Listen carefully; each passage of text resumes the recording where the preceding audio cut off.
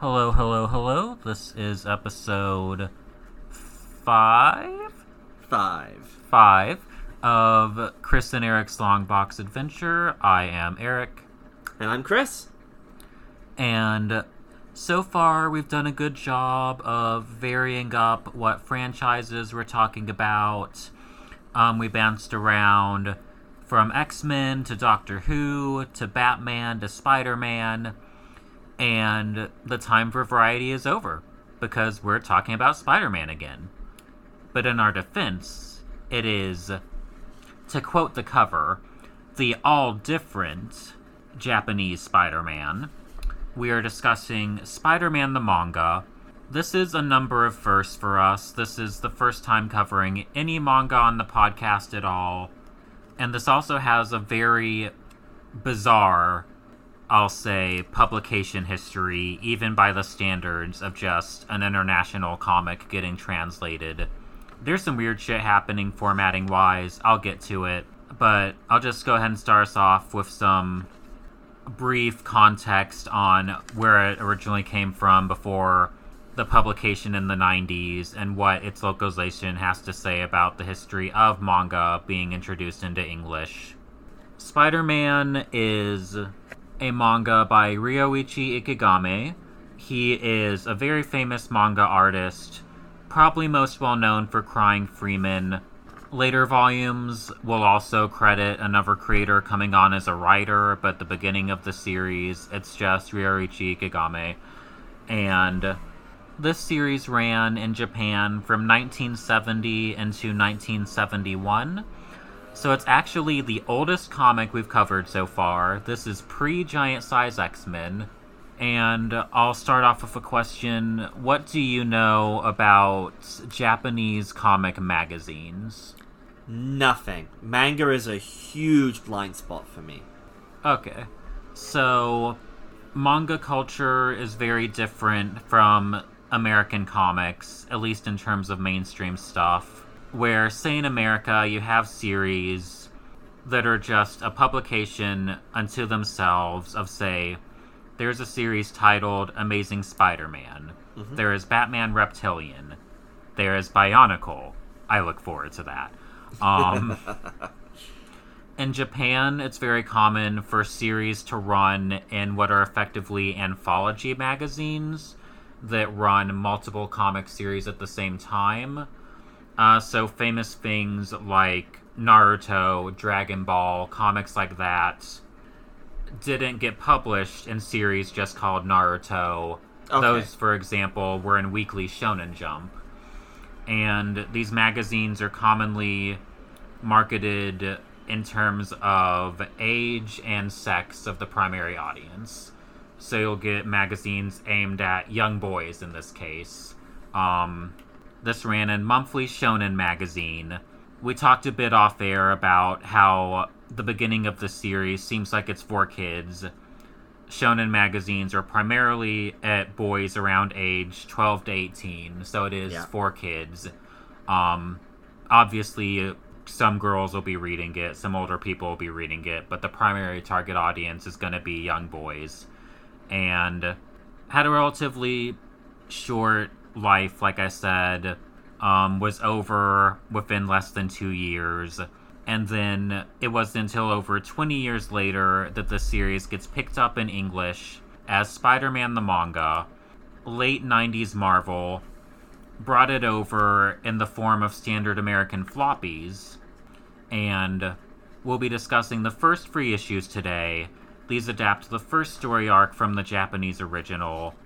And one of the main differences that's going to come into play of discussing the artwork is the pages are flipped, which what that means is that Japanese and English reading orders are opposite in terms of going left to right or right to left, and so that fucks with the orientation of the art. But they've basically taken the Japanese original and done a flip on it to be read in the standard English reading order.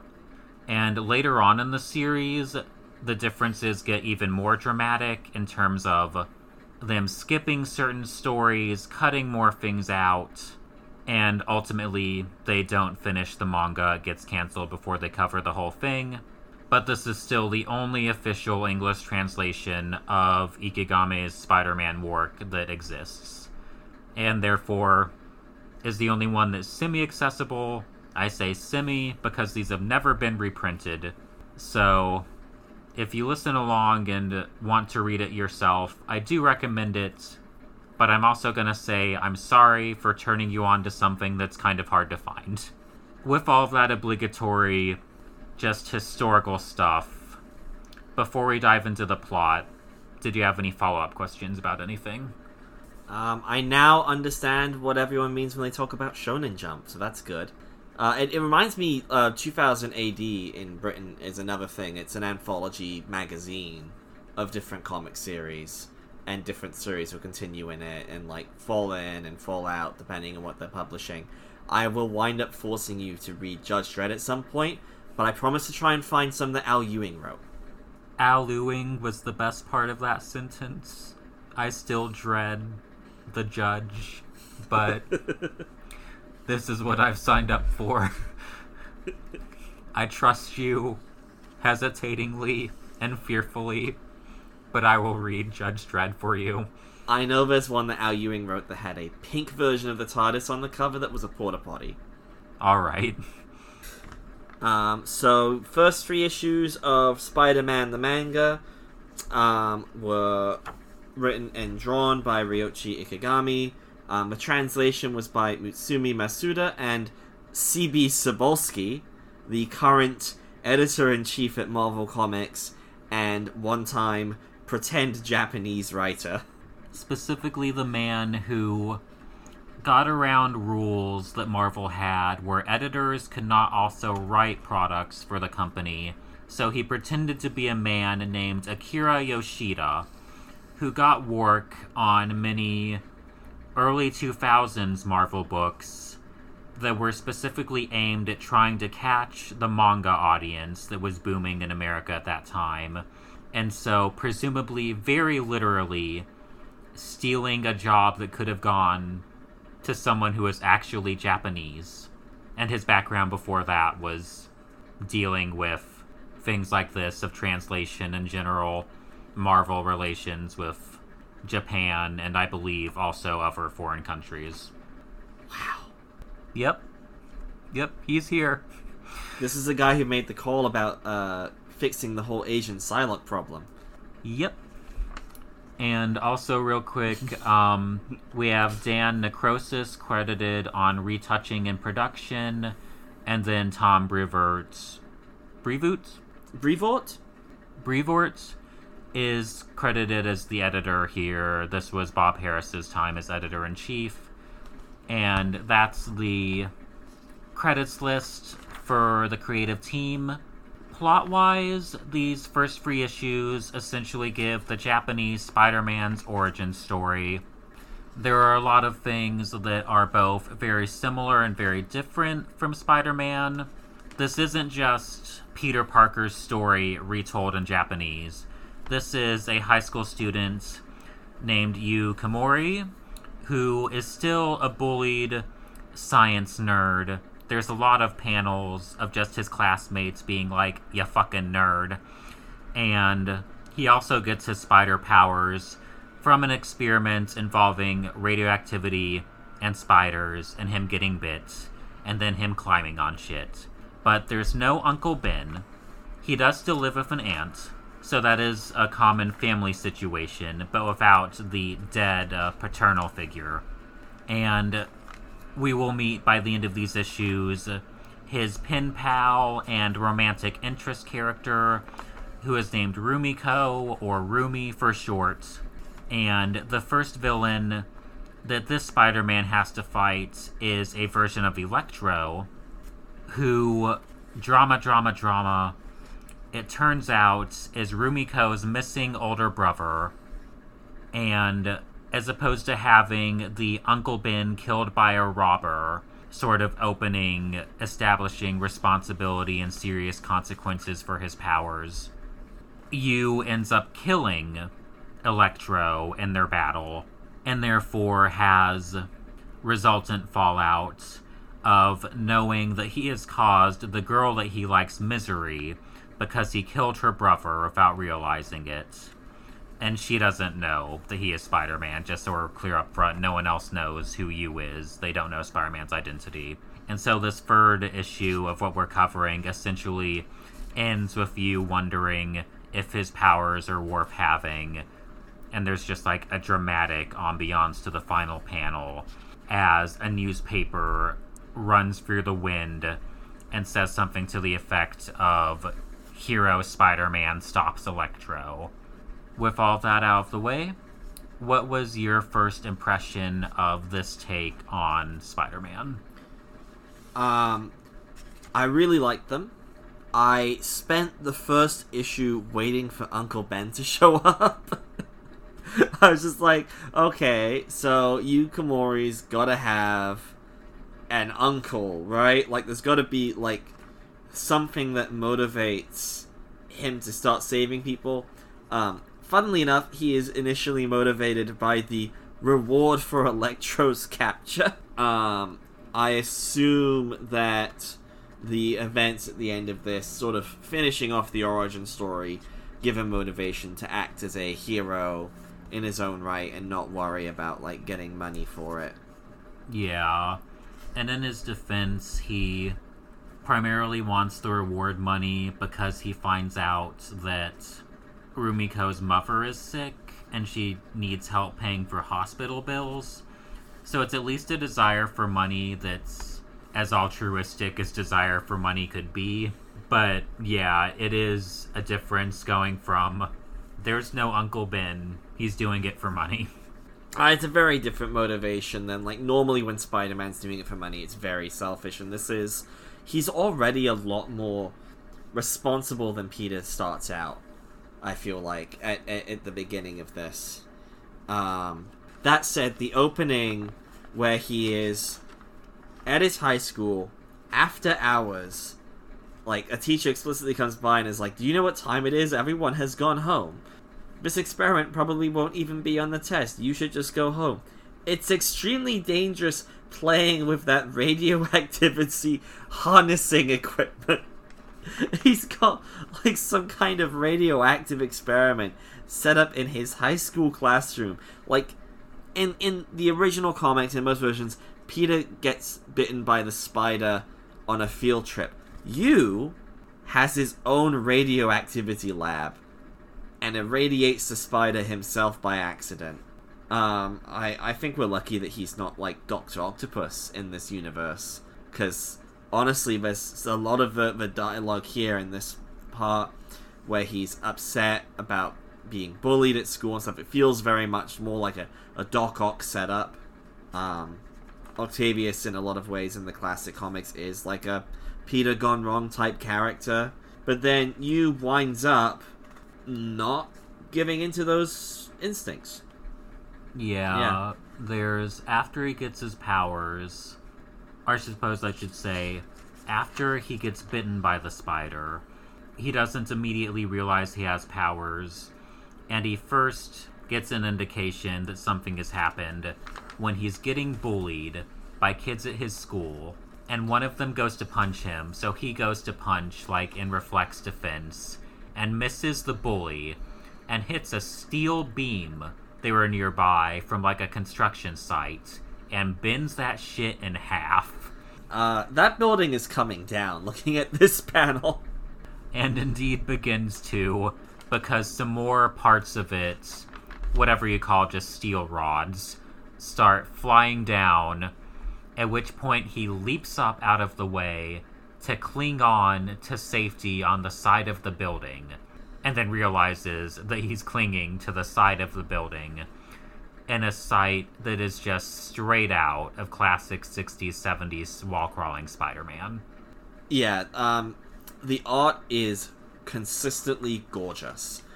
I I'm not a huge manga reader, and a lot of the times I'm not that into the style. This all works so well for me. The characters are very stylized, but not like especially so. Like they don't, their faces aren't that distorted. They're just like very clean and simple lines, and then a lot of the environments like really detailed. Like sometimes there'll be a shot of like a science lab or an exterior building, and it's just like a really, really good sketch of a room. And then you'll have just like these really expressive, fun but simple character designs hanging out in them. The design for Spider-Man and his outfit looks great. It's like a pretty good blend of like the Ditko and Romita Sr. sort of art style in terms of how the suit's rendered. Like the eyes are straight out of Ditko, but like a lot of the lines in the costume are closer to the way that someone like Romita Sr. would draw them, a slightly more heroic build, rather than the especially creepy looking Spider-Man that Ditko did. I really love the art. The art is a highlight for me. Yeah, I have been a fan of Ryuichi Kigame for essentially since the first time I saw his art. I think what's interesting to me visually here is the way that what he's doing mixes then contemporary classic manga aesthetics with the contemporary 70s Marvel Spider-Man aesthetics, because so many panels of Spider-Man, of him like specifically in the suit, look just straight out of an American comic book from the time for me. The visuals for him and Electro, and then there will be some other villains in this after this point in the series that we won't get to today, but maybe in future episodes, where there's just a lot of faithfulness to the basic costume designs, and where there are slight changes, it's largely for the better. Like before we recorded, you noted the larger eye holes in Electro's mask for just these dark circles around his eyes to look slightly more menacing and a little less silly. Yeah, it's very much the classic Electro suit with like the big mask with all the like spark designs, lightning designs coming off of it, and like the lightning suspenders, as I call them, coming up from like the yellow pants to around the shoulders. But then, yeah, the version in this has got like these big eye holes that are entirely black, and then with the eyes in them, and it makes them look sunken, and it's much more, it's as sinister as you could possibly make that outfit look, and it's really good. The first time you see him, when he turns around while like robbing this bank and just looks back directly at the reader, is it's great. Yeah, like, this is an Electro that reads as a threat, which is kind of strange, because it's hard to do that, but I quite like this Electro. He's the most powerful Spider-Man villain, but he's also, like, I really like Electro, and every single time they do anything with Electro, they always do something completely different. Like, in the movie, he's a weird nerd who's obsessed with Spider-Man. In the animated shows, he's anything from a Nazi experiment to a kid who gets bullied and winds up in an accident and is, like, trying to take revenge on the kids who bullied him. And they literally none of the 90s animated Spider-Man series just did like the classic Electro look, but it's such a strange outfit that you don't see it show up in other versions. I was actually really glad to see it here, and to see it done so that it actually like works as a threatening design for like this larger than life villain is great. Yeah, the art's just really beautiful, like you said. Other details I especially love are characters' facial expressions are really good. They're very emotive, and like moments of comedy, there'll just be like a classic exaggeration to them of just big shocked like hanging open mouths, or there are some panels where Yu is looking at his crush Rumiko And he just has this really dopey expression where he just is perfectly captured in the emotion of just being a teenager with a crush who's just really fond of who he's looking at. And it's just touches like that, I think, help characterize you and help just give this good impression of this nice young high schooler, even if he does mad science experiments in his school when the teachers tell him not to. The dialogue is all pretty simple. It's sort of standard, like a lot of exposition and stuff like that at the time. I mean, occasionally it's just these incredibly, like, funny moments, like, right after the reveal of the Spider-Man outfit, which it is unclear as to why he is designing this ridiculous red and blue outfit. To be clear, the comic is in black and white, but, like, it's red and blue in the cover, it's red and blue outfit, Spider-Man. He's standing upside down on the ceiling, revealing the look, looks great, and then he goes, heh, I did a great job designing this mask. And he did. This Spider-Man was in Spider-Verse in the comics, like the comic version, and I guess, would you think he was disappointed that everyone else had the exact same mask design and that he didn't manage to do anything special? That's gotta feel bad to be like, not only am I a mad scientist, I have a bizarrely high penchant for costume design, and look at the way that I popped off in my room designing this all by myself. And then you step through the Spider-Verse portal, and everyone else is wearing your look. That's gotta hurt. So the first issue mostly just covers the origin and of, like, the powers and the outfit, and we see Electro's first heist. But, like, my other favorite part from this first issue is everyone, like, hears about Electro, and some people see him robbing the bank and, like, fighting off the police and getting away, and they immediately conclude he must be a cyborg. Like, everyone in the crowd is like, oh, must be a cyborg. And then says, until now, I would never have believed such a monstrosity existed, but look at me now. I know it must be true. So, I guess the presence of, like, spider powers also confirms cyborgs, specifically for the electricity powers. It's very strange.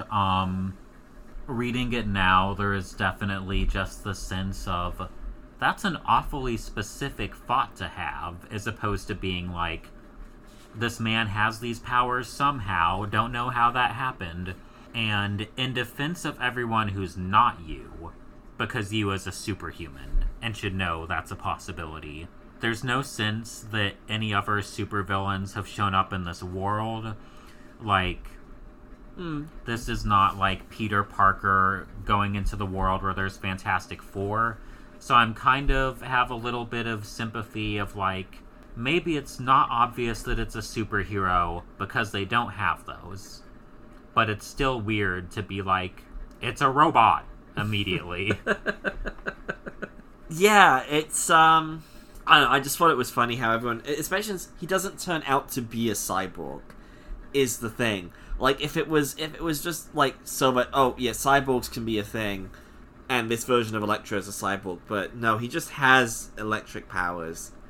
It was just such an oddly specific thought to have, and that the whole crowd, and, like, the news later on, all conclude the same thing. And he also specifically, minus the eye holes, just looks like Marvel Electro.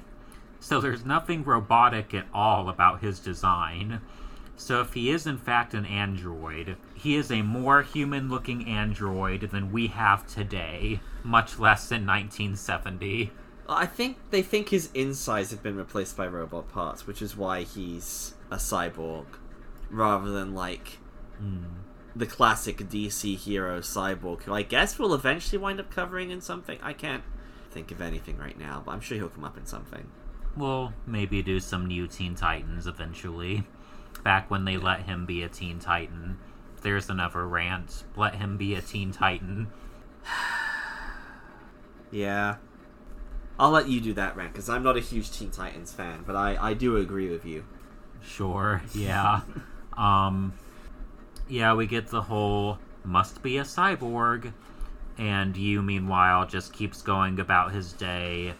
The threat doesn't get immediately personal until issue 2, when, I'll back up, towards the end of issue 1, his pen pal Rumi shows up to temporarily stay with him and his aunt, and she tells him that her brother is missing. And so the basic conceit of issue 2 is that they're going all around trying to find out what happened to the brother, and they go to the last store where she knew that he worked, and one of the employees tells her to check out the racetrack, and then they go to the racetrack, and we get these classic images of race cars zooming around. So cool looking. Yeah, just like Speed Racer. And from that point, they say, check out this gym. He said he was going to go be a boxer. And then the boxers are all there, and they're talking to you and to Rumi while they beat each other up. And they say, check out the jazz club. And they go to the jazz club, whose owner says that Rumiko's brother had stolen a shitload of money from him. And Rumi is shocked and is just wondering why he would have done such a thing. And at that point, she tells you what she had wanted to tell her brother if she could find them, that her mother is sick, they have the hospital bills to deal with, and that brings us back to the monetary motivation that we talked about for Spider-Man's actions earlier, while also, this whole time, is setting up for the reveal later that Electro is the brother, because essentially all of the jobs that they're visiting have the potential for hitting it big if you're really successful, because he essentially had wanted to be a star boxer, had wanted to be the star jazz player, had wanted to be the star racer, and it's not actually all that great of a plan, because most racers are not Ricky Bobby. They are not the one. But it's basically foreshadowing the reveal at the end that it's all a get-rich-quick scheme, born out of the reveal that I guess I'll just go ahead and spoil. The brother struck a kid while driving, legally has to pay all of this money, and is doing these jobs to try and get money, is moving around as it's not working out, and ultimately is taken advantage of by this mad scientist who gives him electric powers to rob banks. And that's why Electro is robbing banks. What do you think of the basic conceit of Manga Electro and just like the social relationship and everything? Well, in the original comic, he's just like an electric repairman who gets struck by lightning, and once he has lightning powers, is like, oh, I will steal money. So I appreciate that he's a much more sympathetic character here. It's weird. I initially assumed that he had become Electro due to the mother's medical debt, which would feel like a very American story to me. But it's actually because he also owes a great big deal of money. But like the car accident, yeah, I really like it because it makes him far more sympathetic than just about any other version of Electro, but his actions are still like very definitively wrong, and the fact that he revels in it and he kills people, explicitly does kill people in this comic, it doesn't make any of it better, and I like the complexity of that. Yeah, I think this is one of the more interesting Electros that I've seen. Plot-wise, once Electro is doing his bank heists, the local newspaper, which is of course another element being brought over from the original Spider-Man, is the importance of a newspaper. They decide to run an award for capture of Electro for $100K, which is more than you would need to pay off Rumi's mother's medical bills. And he says, and also my aunt will be happy. So just good-natured you recognizes the value of money and decides to go out as superhero Spider-Man for the first time, which he happens to be nearby enough at the time of one of Electro's heists that he's able to suit up, and when he arrives, I'm just going to read some of this dialogue of him making his way through the crowd. "Excuse me, please. What? What are you? Wow. Oh no, another Electro?" Electro turns around. "What? I'm not Electro. What are you? I'm a human spider. No, wait. I'm Spider-Man. I'm a human spider. No, wait." So this is where Sam Raimi got that joke, where he wants to be called the human spider in the first Spider-Man movie.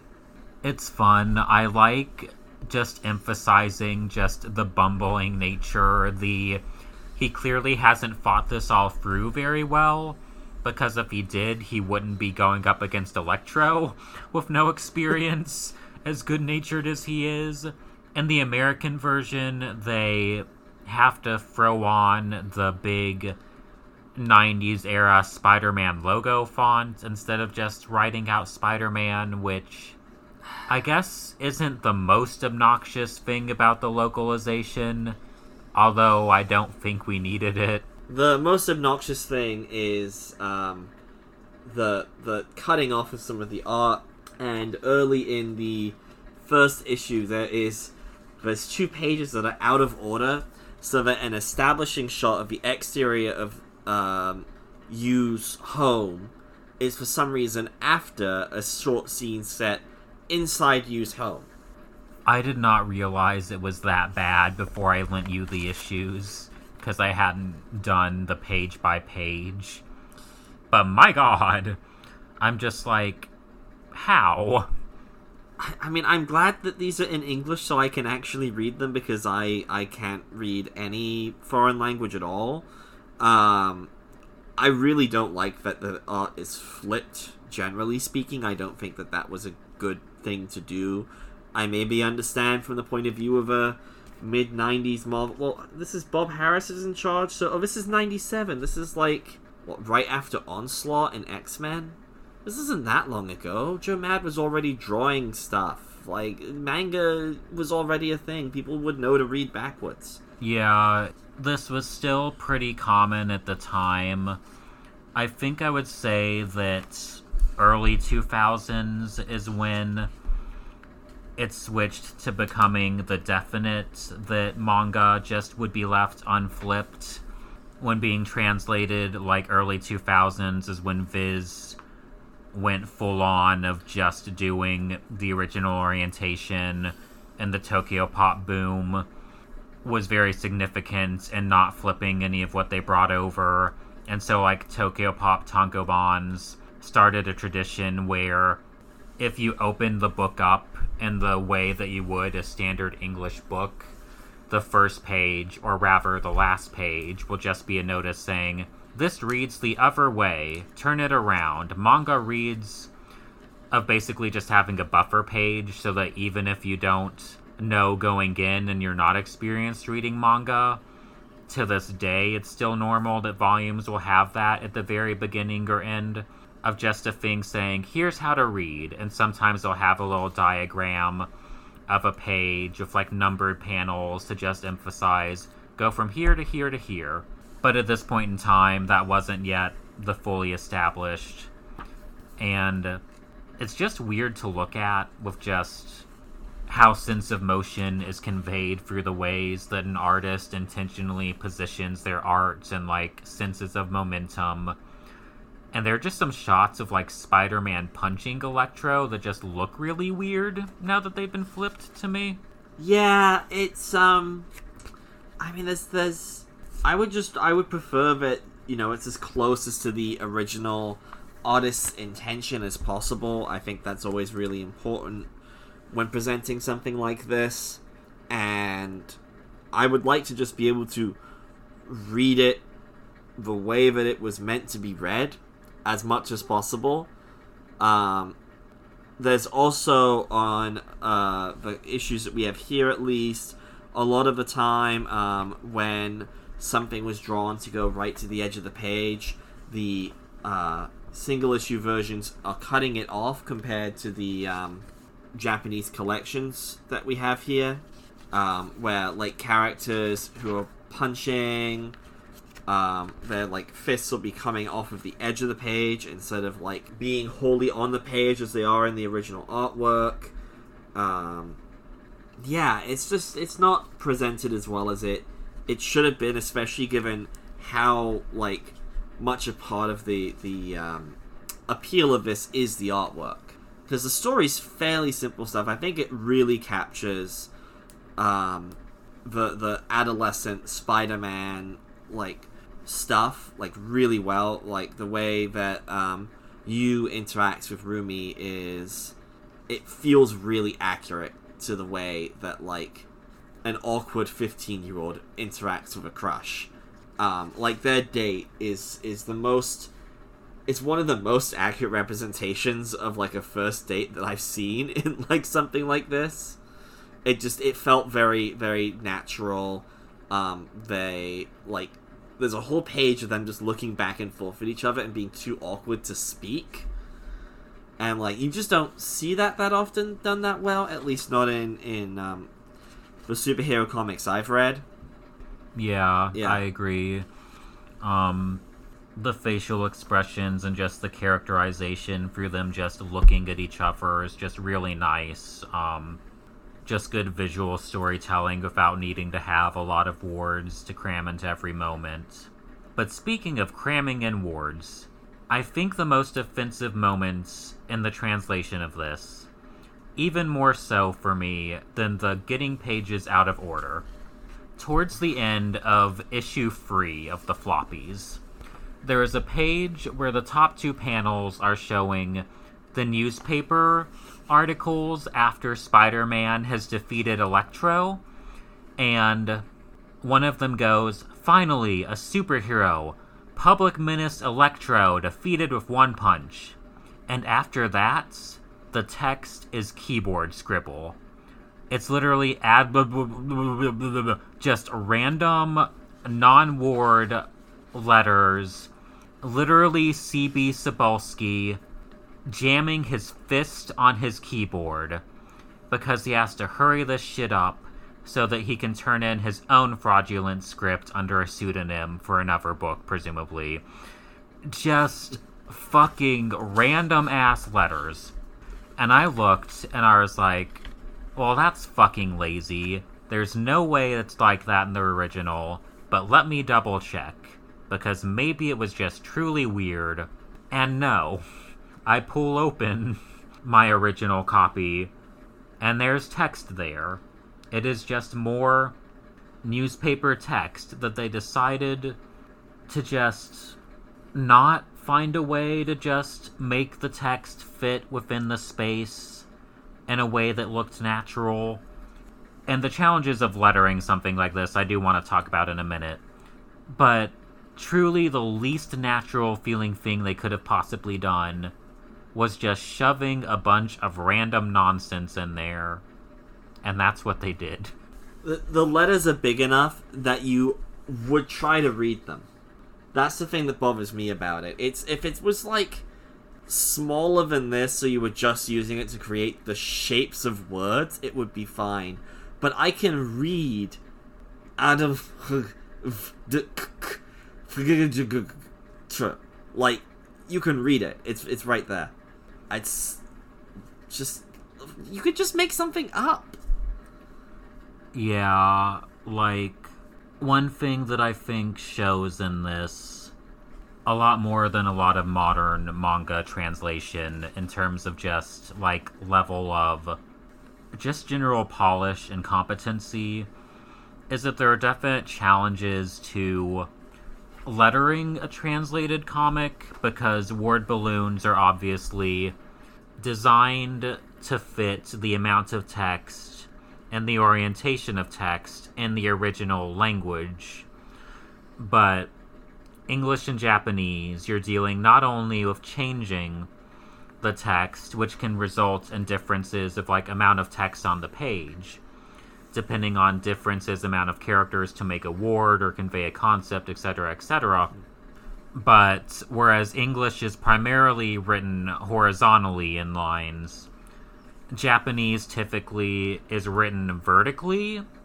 And like while there's exceptions to that and it can be written horizontally, and in comics is often primarily used that way for like sound effects, just typical Japanese writing, as in the original of this, goes down in vertical columns, which obviously isn't going to work for natural English reading.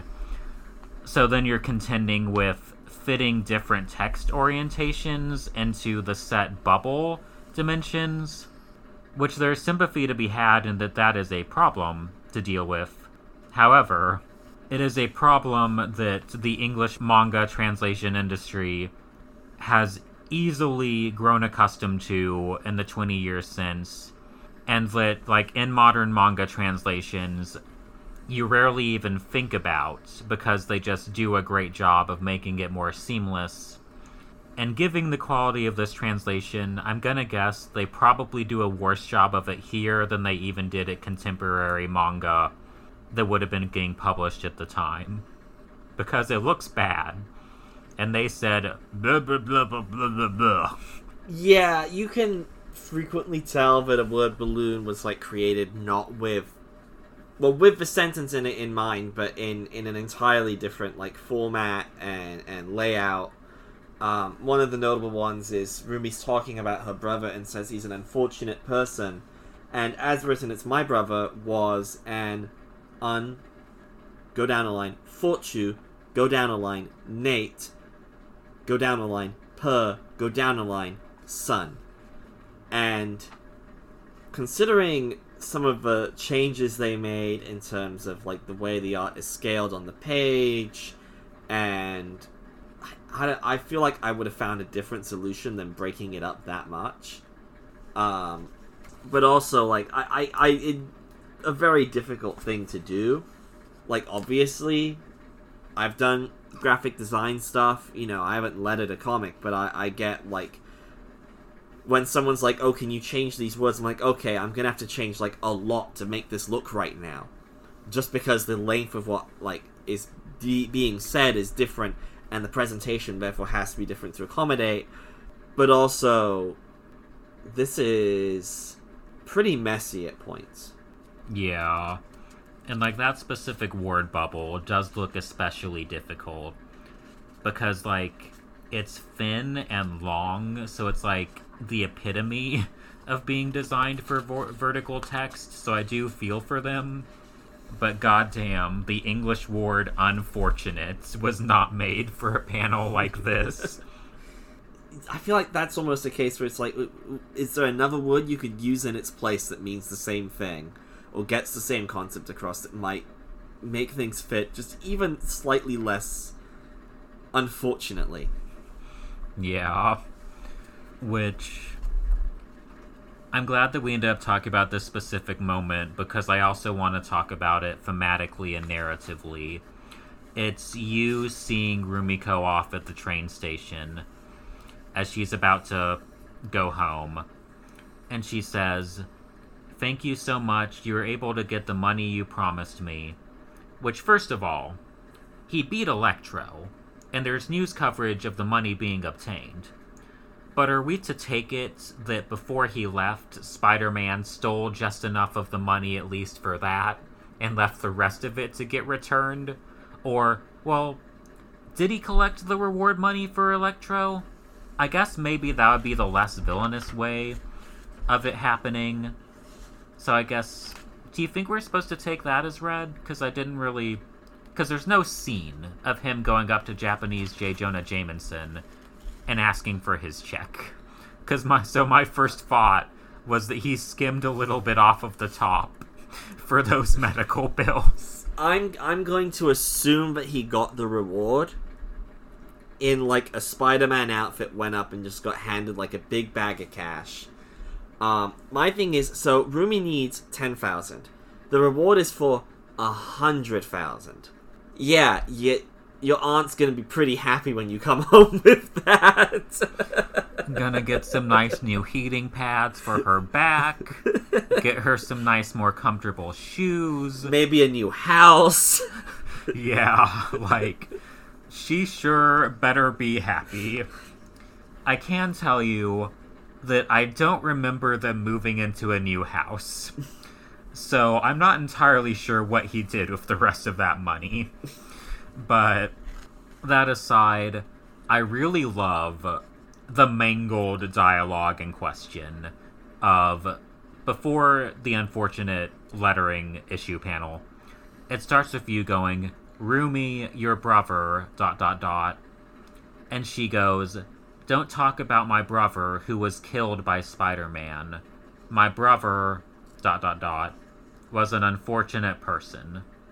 And then that's the last that they say as he watches her on her train as it descends off page. And then the last page of issue 3 is you looking at his hand saying, these powers of mine, are they really a good thing? And then we end on this large, almost entire page taking up panel of him looking dejected down at the ground with these assumedly winter season trees because all of, or at least most of the leaves are gone. It's very dramatic. You can tell that there's wind blowing. And like I mentioned earlier, there's the newspaper clipping about Spider-Man's heroic deed right after he's realizing that he just killed his crush's brother, and she's gonna hate Spider-Man for this, and he's Spider-Man. And here's the thing that this comic captures. He may not have an Uncle Ben, but he has that Parker luck. Oh, yeah. Yeah, it's very similar to, in the original comics.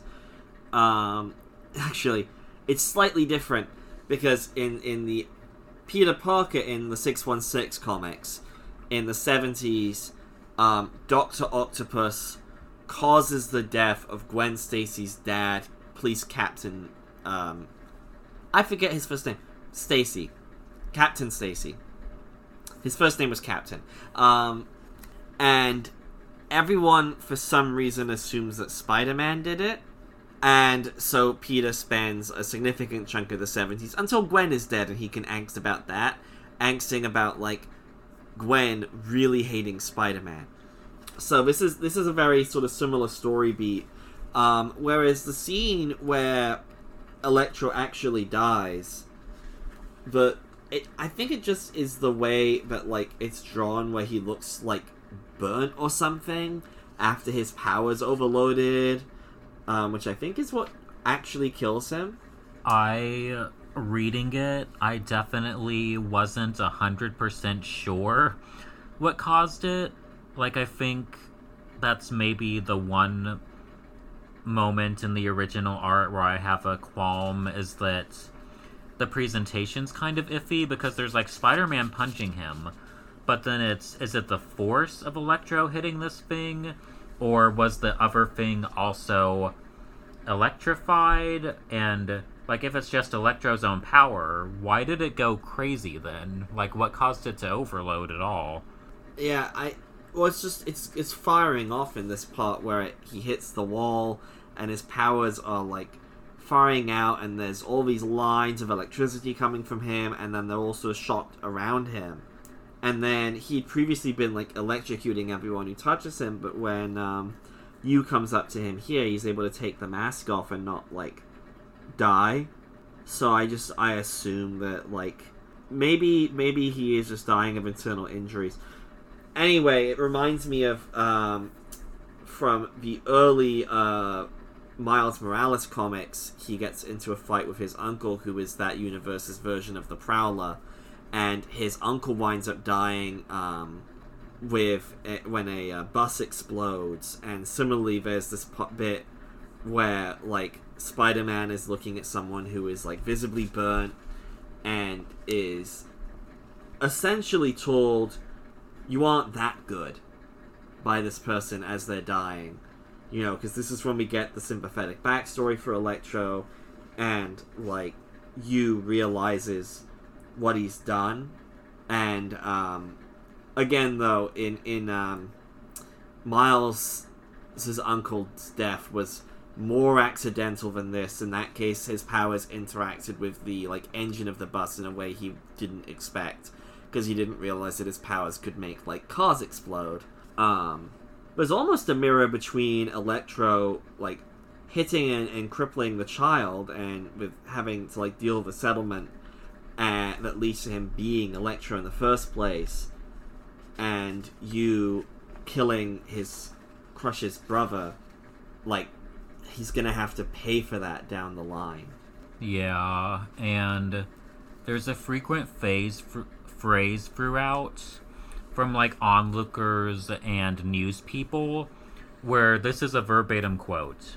"We were given a glimpse into the troubles of today's society."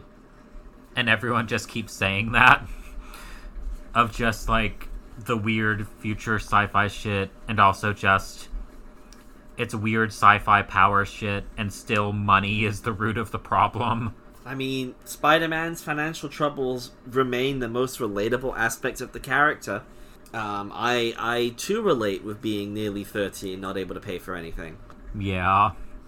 Like J. Michael Straczynski, Ryoichi Ikegami understood that Spider-Man needs to be poor. The last issues, or last pages of these issues, include little, coming up next time pages, and on the end of issue 3, the next time is for this nice shot of the manga version of the Lizard reaching out toward the reader. And I just want to know how you feel about this lizard right here. Very classic. Once again, the design is straight out the original comics. Hang on. Is he wearing well, it's not a bathrobe. It looks like a bathrobe. It does look like a bathrobe. It's got a sash. It sure does. It's got a sash, and it's got the rolled up sleeves. I was going to say he's wearing the lab coat and everything, but it's not. He's wearing a bathrobe. This is a nice, relaxed, luxurious looking lizard. I really love Ikegami's renderings of the lizard. From having read it in the Japanese, I think the lizard is one of the visual highlights of the entire manga for me, which the lizard is my favorite Spider-Man villain. And I say that, and then every time I say that, I get an asterisk in my head because I think, well, I guess Venom still counts. Because it's the how long of him being an anti-hero until it no longer counts. So Lizard is my favorite Spidey villain with an asterisk on it. I think it's fun and great. Having read these first 3 issues, are you interested in reading more of this manga? Yes. Okay. I guess what do you hope for going forward now that you've seen the basic setup? Couple of things. I want to know where the other 90,000 went. Is that a Spider Totem, the other sort of reference? What am I missing? The other 90,000. What monetary unit would it be? The money. I'm sorry, I spaced. Yes, the money. I want to know what happened to the other 90,000 that he got from beating Electro, and I mean, honestly, I just want to see what stuff are they gonna do. I love the Lizard. Lizard sounds great. Electro's real different in this. What's the Lizard like? I'm genuinely quite interested. I flicked through the manga, I saw Mysterio, which in this art style I think would be fantastic. Mysterio is one of the best, most visual Spider-Man villains. I'd love to see that. Yeah, no, I just hope it keeps being good, solid Spider-Man stuff. This is all very, again, proving Spider-Man just remains relatable when you just let it be Spider-Man. I mean, this is not even Peter Parker. He's a teenager in Japan in the 70s. I related to a lot of scenes in this and stuff like the awkward first date. I went on dates where I couldn't speak to the person I was on a date with because we were both just too awkward to do it. That's a very relatable experience. Again, the money problems. It's very classic, good, solid Spider-Man stuff. Yeah. Um, I'll refrain from spoiling more than you already know from us having talked about it, in the hopes of leaving at least some of it to surprise you as you go. Um, Last episode, I made allusion to this Spider-Man also being a pervert. We didn't actually cover that this time, but to just briefly explain why I said that, there is some weird sex shit in the second half of this series. I would say you have that to look forward to, except I'm almost positive that most of that is among the stuff they cut in bringing it over, but you'll see as you progress. This manga is truly two different manga, and that there is classic Spider-Man, and then there is something that is just incomprehensible in its sex and its horror. Maybe we'll get there someday. Whether it's through me picking more of it through the podcast or just you reading it on your own. I would love for them to have another crack at printing this for an American audience. I think people would be interested. Yeah, like, in recent years, there's been a lot more of major publishers taking a chance on old school classic manga. Like, big, nice hardcover editions of untranslated works from the 60s and 70s. And, like, I think this would look perfect as, like, a 7 Seas Entertainment edition. Just a nice big brick of a book with just better paper quality, less fucked up pages out of order and shit. I think for historical just interest alone, like, it deserves to have a decent enough release a la the Bat manga. Yeah, there might be some stuff glancing forward into the later volumes that they may not be legally able to print. At least certainly not under Marvel's current standards and practices.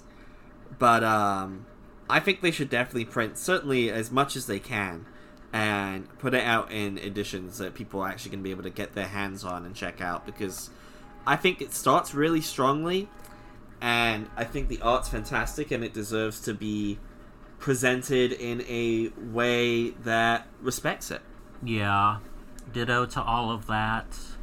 And if we have caught your interest and you want to know about the untranslated, inobtainable, unpublishable, freaky sex shit in Spider-Man, go to eBay, search Spider-Man manga, and you can do what I did, and you'll be able to import just a collection of all the Japanese volumes, read your way through them, and find yourself becoming more and more baffled at what you see as you move forward.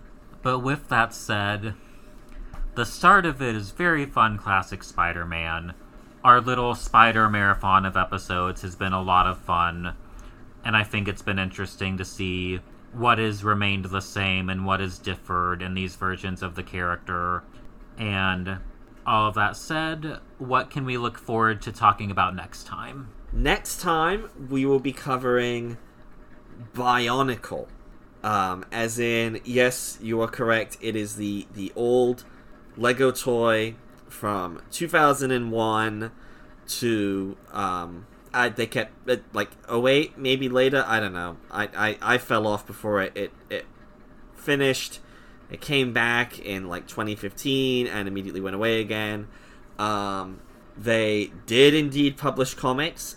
We are reading issues 1 through 3 of the Bionicle comic. It was published by DC and released exclusively with Lego magazines.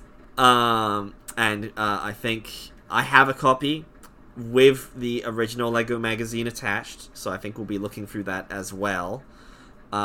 It's big nostalgia week for Chris over here, because we just did the Spider-Man stuff I read as a kid, and now we'll be doing the Bionicle stuff that I read as a child. I have never consumed any Bionicle media in my life, never had a single toy, but I'm just very aware of it as a thing I saw ads for in my childhood.